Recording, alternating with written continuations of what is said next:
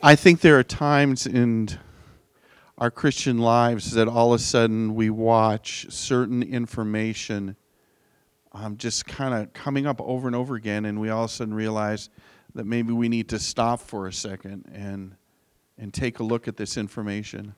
I have been quoting on a more regular basis than I probably realize a couple verses in the book of Romans lately. I've been really taken with these verses. And so instead of jumping back into Genesis, and to be honest, I'm a little intimidated by where we are in Genesis. I'm supposed to read 70 names the next time we get together and study Genesis. Noah and all his family, you know how much I love that.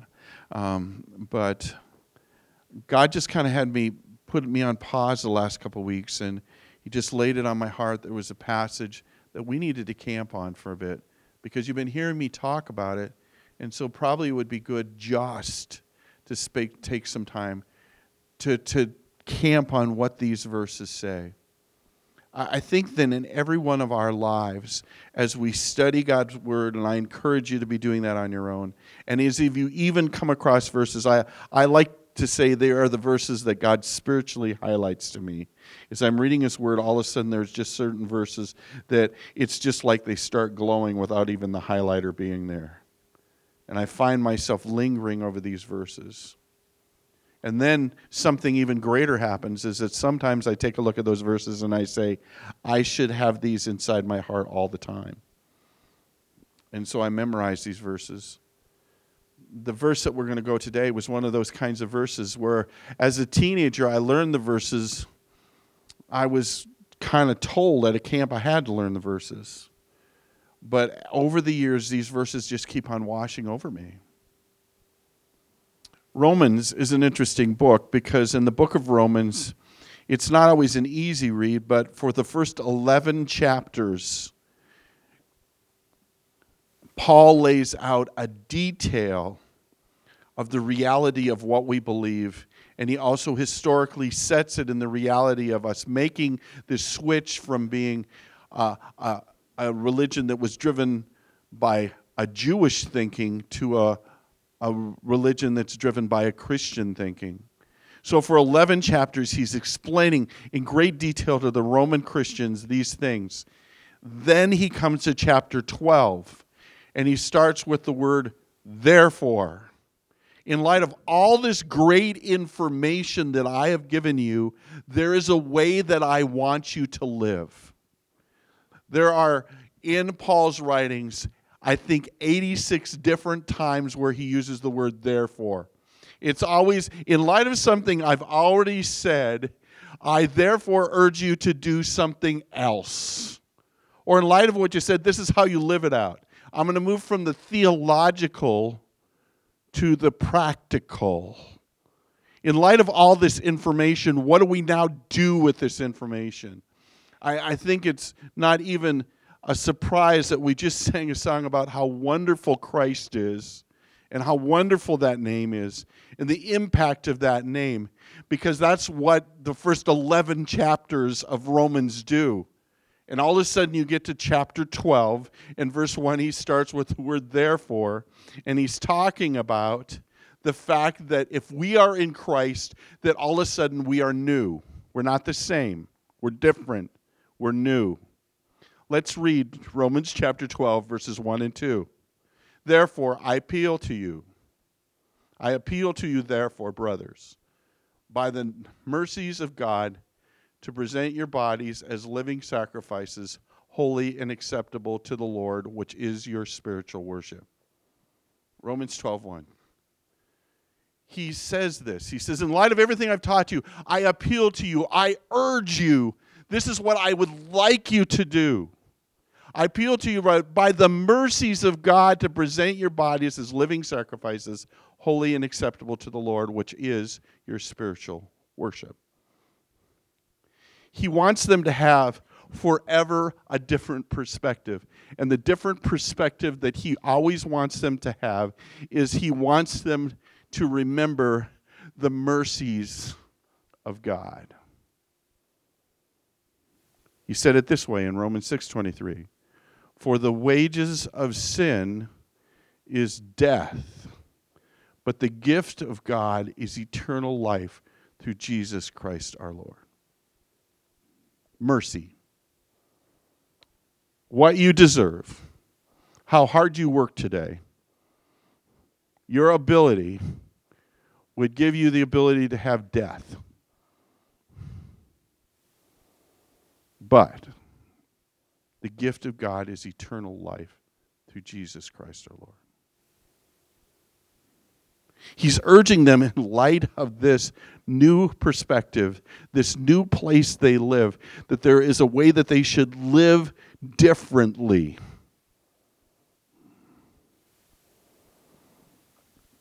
But we have to remember the mercy of God. I think we take it for granted sometimes, don't you? You'll always forgive me. Yeah, I'm always okay. I'll work on that sin next week.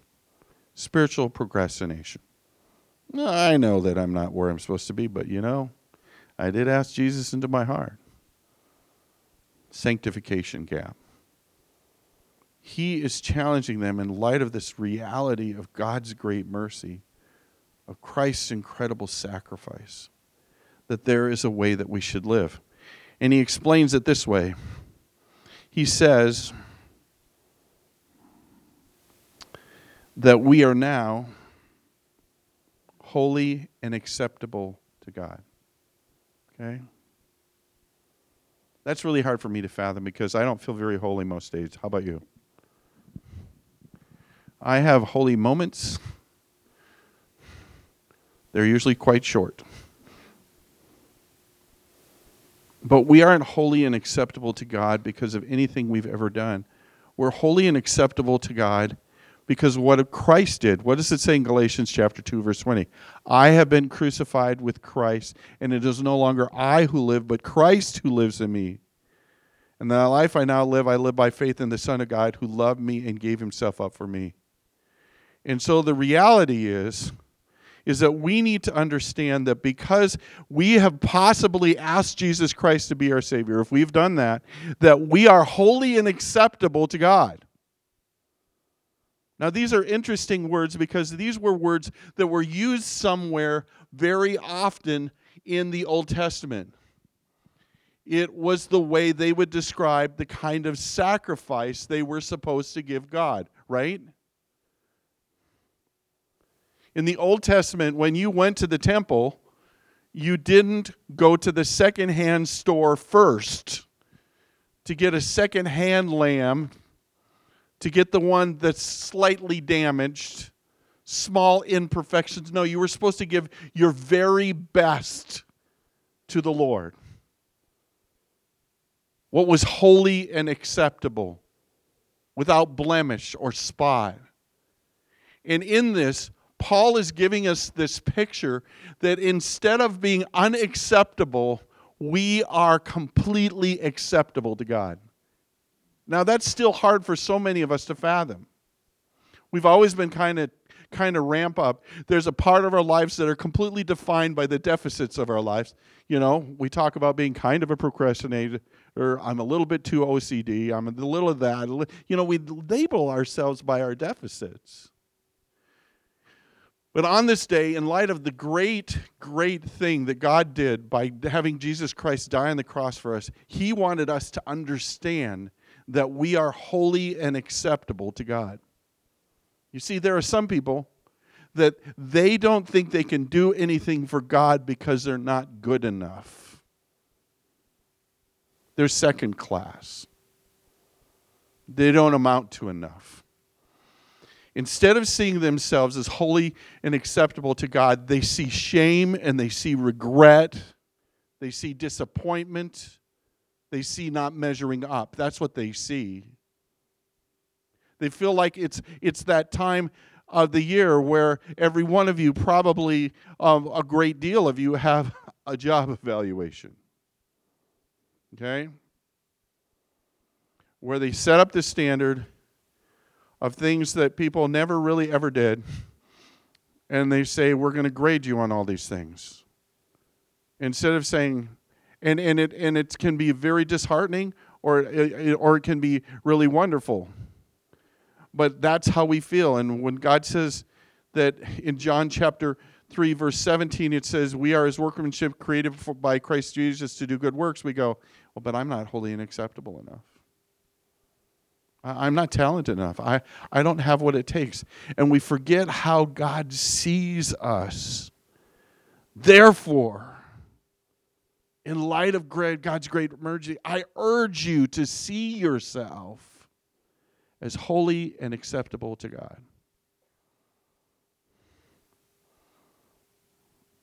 Why does he say this?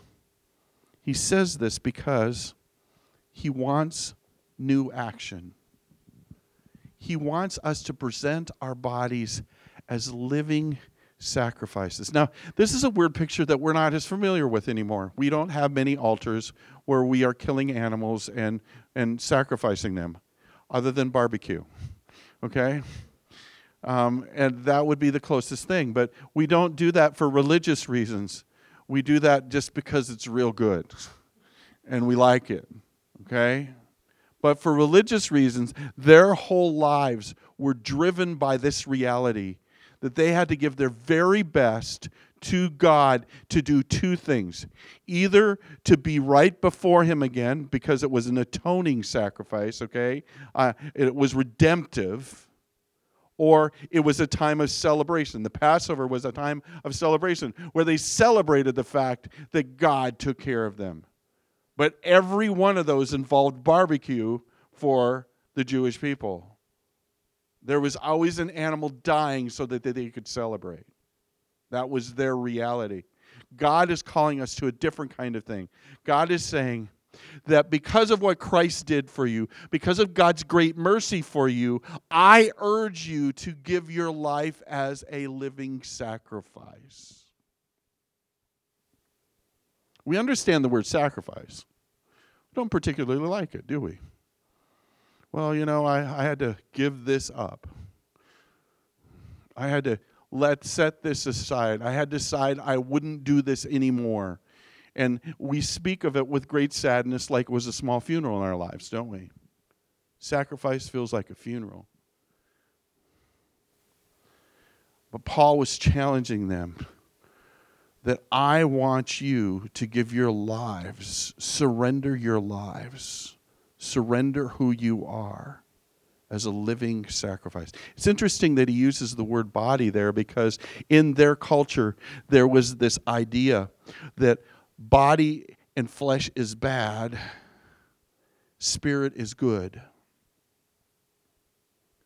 And he intentionally uses the word body because when we ask Jesus Christ to be our Savior, all of a sudden body is good. And it can serve our good God. So the first thing that he gives us is he gives us this idea of a new perspective. And that new perspective calls us to action. I urge you as brothers and sisters in Christ to sacrifice for your Lord. That's what he's saying. He goes on from there, and he goes to verse 2. And this is probably the one I've been quoting more lately. In verse 2, he says, well, I almost missed an incredible part of this. He also gives them a reason why it's important. Excuse me while I get a drink here.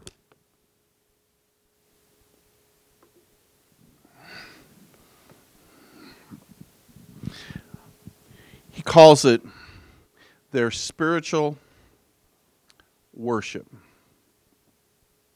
One of the other translations says, this is your reasonable worship. It's interesting because the word in Greek actually probably is better explained by the word reasonable. In other words, here's the reality. Because of God's great mercy for you, it's reasonable that you would sacrifice your life to serve your God. It's a reasonable thing to do. It just makes sense. Because God gave so much for you, it makes sense that you would respond by giving back to him. And we do this in life all the time. Think about this. How many times when you take somebody out for lunch did they say, I'll get it next time? Okay? They appreciate going out for lunch with you, but they don't want you to pay all the time. So they say, hey, this was a lot of fun, but let me pay next time. Okay? Or how many of you, when you do something wonderful for somebody, they go, if there's anything you ever need, just let me know, because I would love to do something for you. That's how our hearts naturally react to goodness, is we want to be good back. Paul is reminding us of how good God was, so it would be just reasonable that we'd want to be good back. So that's New Perspectives opinion. Romans 12, verse 2 says this, do not be conformed to this world, but be transformed by the renewal of your mind, that by testing you may discern what is the will of God, what is the good, acceptable, and perfect. First, he says, I want you to give your life as a living sacrifice because of the mercies of God. Now he's telling them that he not only wants them to have a new perspective, but he wants them to have a new operating system. How many of you get frustrated when all of a sudden your computer says, we want to update your operating system and give you a whole bunch of new things that it never did before? My iPhone does this all the time. It says, ooh, iOS 12, it'll be wonderful. You'll be able to cross your eyes and do the following things. And if you touch just a little harder, it will do 3D touch and we'll do this and all of these kinds of things. And it's saying, this is so much better. And most of us are still using it the same way it was with that iOS 6. Because we know how to do those things. My wife came to me the other day and she says, do you know that if you push down on the space bar, you can move anywhere on the page? And I said, yeah, I know that. Isn't that awesome? We never were able to do that before. But you know what? There are a lot of people that don't know they can do that. They don't understand the benefits of the new iOS. And there are a lot of Christians that don't understand the incredible upgrade that God gave them when he died on the cross for them. And even though they are saved, they are not living differently. They're just like and this is what he's challenging them to. He says, do not conform to this world, or he's basically saying to this age. You know, I was reflecting on this and thinking it was really funny. If I put up a series of pictures of people wearing clothing on the screen and ask you to say, what decade is this from? Every single one of you could probably pick quite a few of them out, because there is distinctive looks to every single decade. Even though we talk in our country about being individuals, we conform to the look of each decade. And occasionally you'll walk up to somebody and jokingly you'll say, so you bought that in the 80s, didn't you? You know, I remember when that was cool. So thanks for wearing parachute pants to church today. Paul is explaining to the people that God did an upgrade to them, and all of a sudden they are things that they never were before. And it says, don't just conform to this world, to the system of this world, to the way the world sees things, but be transformed by the renewal of your mind. Now, the interesting thing about this is that the renewal of our mind is something that the Spirit does for us. It's not something that we do for ourselves. You can't sit down one day and go, I'm going to have a renewed mind. I'm going to think differently. You know, the world tries to tell us that we can do that. You know, if you just think differently and you say that mantra enough, all of a sudden you're going to be different. But when crisis comes, you know what you're going to be? Exactly how you've always been. But there's something amazing that God can do for us. God can give us a new OS. He can change the way we think. I can tell you, praise the Lord, I've been reflecting on this idea. That's probably why it comes up so much. My mind today works differently than it did before I came here. I don't think the same. And you know why that is? Because God has renewed my mind. It thinks differently. It sees things differently. He is bigger. He is greater. He is mightier than he's ever been before. Doing his will is better than ever anything before. But I want to tell you that God wants to upgrade your OS. Now, we have a computer. It looks just like any other Apple Mac computer, except for it's quite old. And it gave me a notice about 6 months ago. It says, you no longer can upgrade the OS on this computer. It was very sad. But everything seemed to work okay, and so I didn't let it bother me. Until one Sunday night when I was leading Awana, I tried to bring up the computer, and it just decided, hey, you have the wrong OS. I'm not doing it. I'm not helping you out. You know, I think there are times in our Christian life, because we're not letting God renew our mind, we see things that he wants of us. We see a way that he wants us to live. But our mind is telling us, you are not upgradable. You cannot change. This is not going to happen. And that is a lie. There is nothing in God's word that he would like us to be, or he talks about that people can be, that we cannot be. Unless we buy into the lie of the world. And the lie of the world says you can't teach an old dog new tricks, doesn't it? No. You can tell them, but you can't change the mind. That's what it says. And you know these things are true because some of you are raising children. And you think of how many times you tell kids something, and they simply do not have the memory capacity to remember that socks go in the hamper. They don't have the memory of that. They don't understand that somehow when you're done in the kitchen, you can turn the light off because there's no one there. It doesn't matter how many times you said these things. But God keeps on saying things to us over and over again because he knows his Spirit can work in us and he can change us. How does that work? This is what he says about it.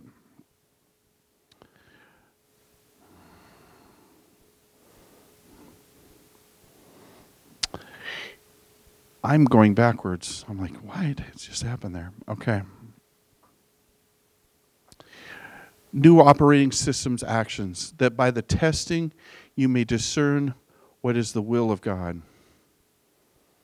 I believe that what happens when we accept Jesus Christ as our personal Savior isn't that he completely erases the system and puts a new system in, but he builds this new system on top of the other one, and he gives us new options that we've never had before.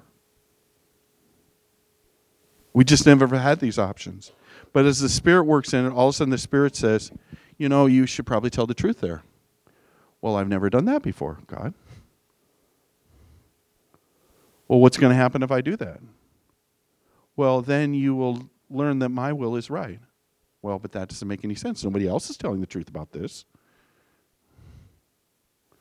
And then you do it and you watch God bless you because you did it. All of a sudden God says, you know, this is how I want you to spend your money.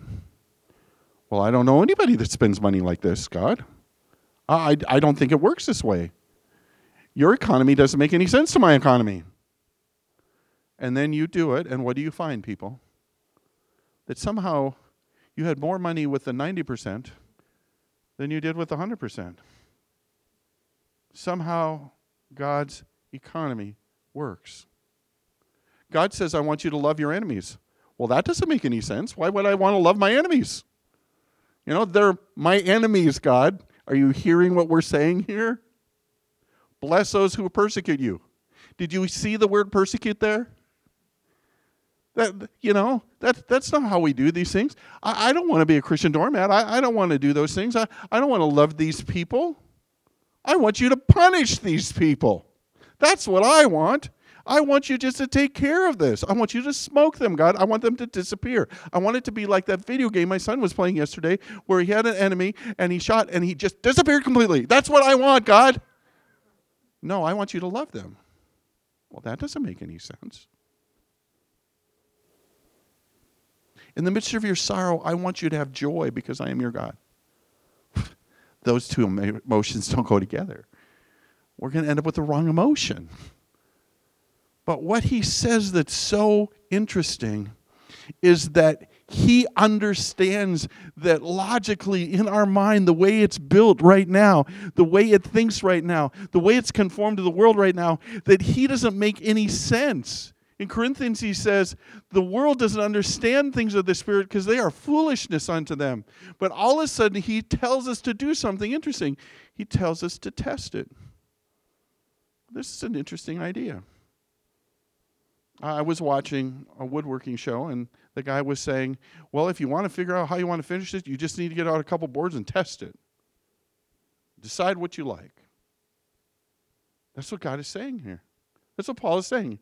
He's saying, I want you to let God transform your mind. He's going to give you ideas and thinking that you've never had before, and you're going to immediately just say, that's dumb, and you're going to try to throw it to the side. And I'm going to tell you that what I'm trying to do is transform your mind so that you think differently, so you think like, well, that you have the mind of Christ. That's what I want for you.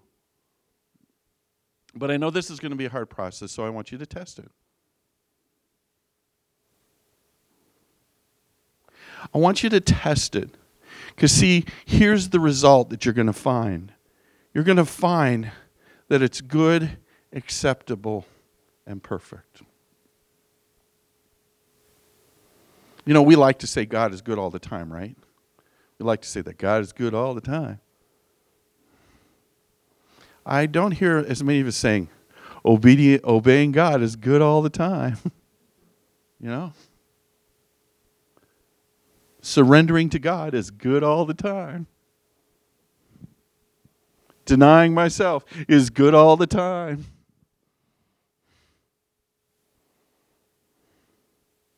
But it is.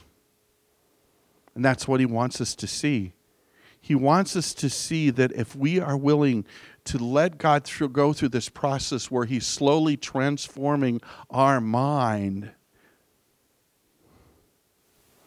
that saying yes to God will be good all the time.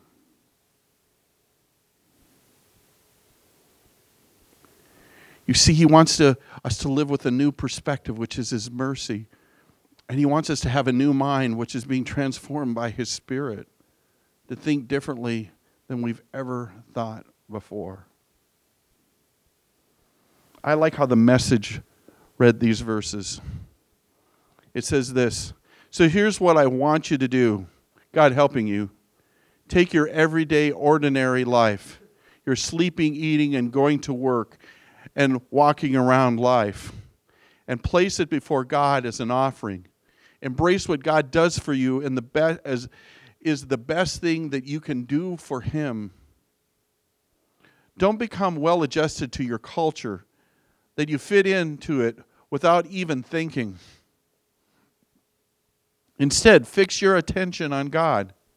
You'll be changed from the inside out, readily recognizing what he wants from you and quickly responding to it. Unlike the culture around you, always dragging you down to its level of immaturity, God brings the best out of you, developing well-formed maturity in you. You see, the reality is we've got to live like we're new. We've got to live like we're different. We got to believe that the cross somehow is a pivot point for us, that God is going to make a huge difference in our lives. Can you go through life not changing? Yes. Will you be miserable? I believe so. Because what God wants for you is so much more. But first of all, He wants to change your perspective so that instead of seeing yourself as anything less than holy and acceptable to Him, you always see yourself as that. And in light of seeing yourself that way, you want to do and sacrifice in your life what He wants. And in your mind, and in those things in your mind that you're seeing that you struggle with, and you go, I know this isn't right. I've had some of you admit things to me. You know what, Pastor, I worry too much. Well, God wants to change that in your life. Do you know why you know you worry too much? Because He told you. You didn't get up brilliant one morning and go, I think I'm a worrier. That's not how it works. Some of you have explained that you struggle loving sometimes. Did that come to you because you watched a really neat special on television? It was a movie and it had a strong point, and all of a sudden you're like, I just don't love everybody right. No, it happened because the Spirit is speaking to you and He's trying to change you. He's active in you. He wants to pour into you, and He wants to make you better and different than you've ever been before. Are you miserable the way you are right now? That's because the Holy Spirit has explained that to you. Because there was a time in your life that you could have rationalized that it was okay to be like this. And now the Spirit is saying, no way. I want to transform you. There's a better that you can be. And then you go, but I can't seem to get there. And He goes, I know. Isn't it awesome? In your weakness, I am strong. I am going to do this thing. If you will trust me in just the little small steps I'm asking of you, I will completely transform the way you think. I will change you from being fearful to being fearless in me.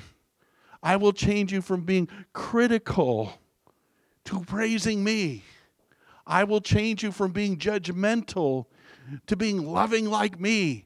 I can transform you. But you have to say yes to me. And you have to be willing once in a while to say, but God, if I do that, I'll stop being me. And He goes, I know. You'll be like Jesus instead of just like Jim. I want to transform you. So what are you disappointed in today? What are you frustrated by? What is the Spirit showing you that He wants to change in you? And what lie are you buying into that's anything less that the God of heaven, because of His Son's work on the cross, sees you as holy and acceptable to Him? We probably need to write that on a Post-it somewhere. Put it on our mirror.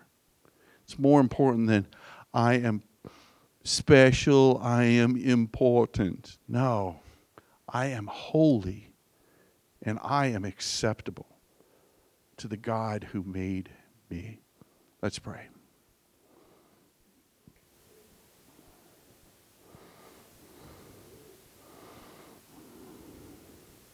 For some of you in this room, this begins by starting a relationship with the God who wants to forgive you. You're busy trying to make up for wrong, trying to cover up wrong. And God is saying, I want to forgive it, and I can make you better. But you have to ask Him to be your Savior. It starts with that original surrender, that original trusting Him. It's admitting that you have a problem and that you need Him to solve it. It's saying, Dear Jesus, please forgive me. I ask your Son to be my Savior. Thank you for dying on the cross for me. If you pray those simple words, you began a relationship with Jesus Christ. But those simple words are what we pray every day. And we need to, as believers, pray, Dear God, please let me see myself the way that you see me, holy and acceptable. God, please help me to stop arguing with your Spirit that's giving me better choices to make each day. Help me to take those small steps of saying yes to you each day. God, transform me. I want to live in the new operating system instead of the old one. Help me not to be conformed any longer to this age. And help me to believe that your will is perfect and good and acceptable, just like you are making me acceptable. God, help me. Transform me. I pray these things in your name. Amen. Let's stand together and let's sing one song as we close.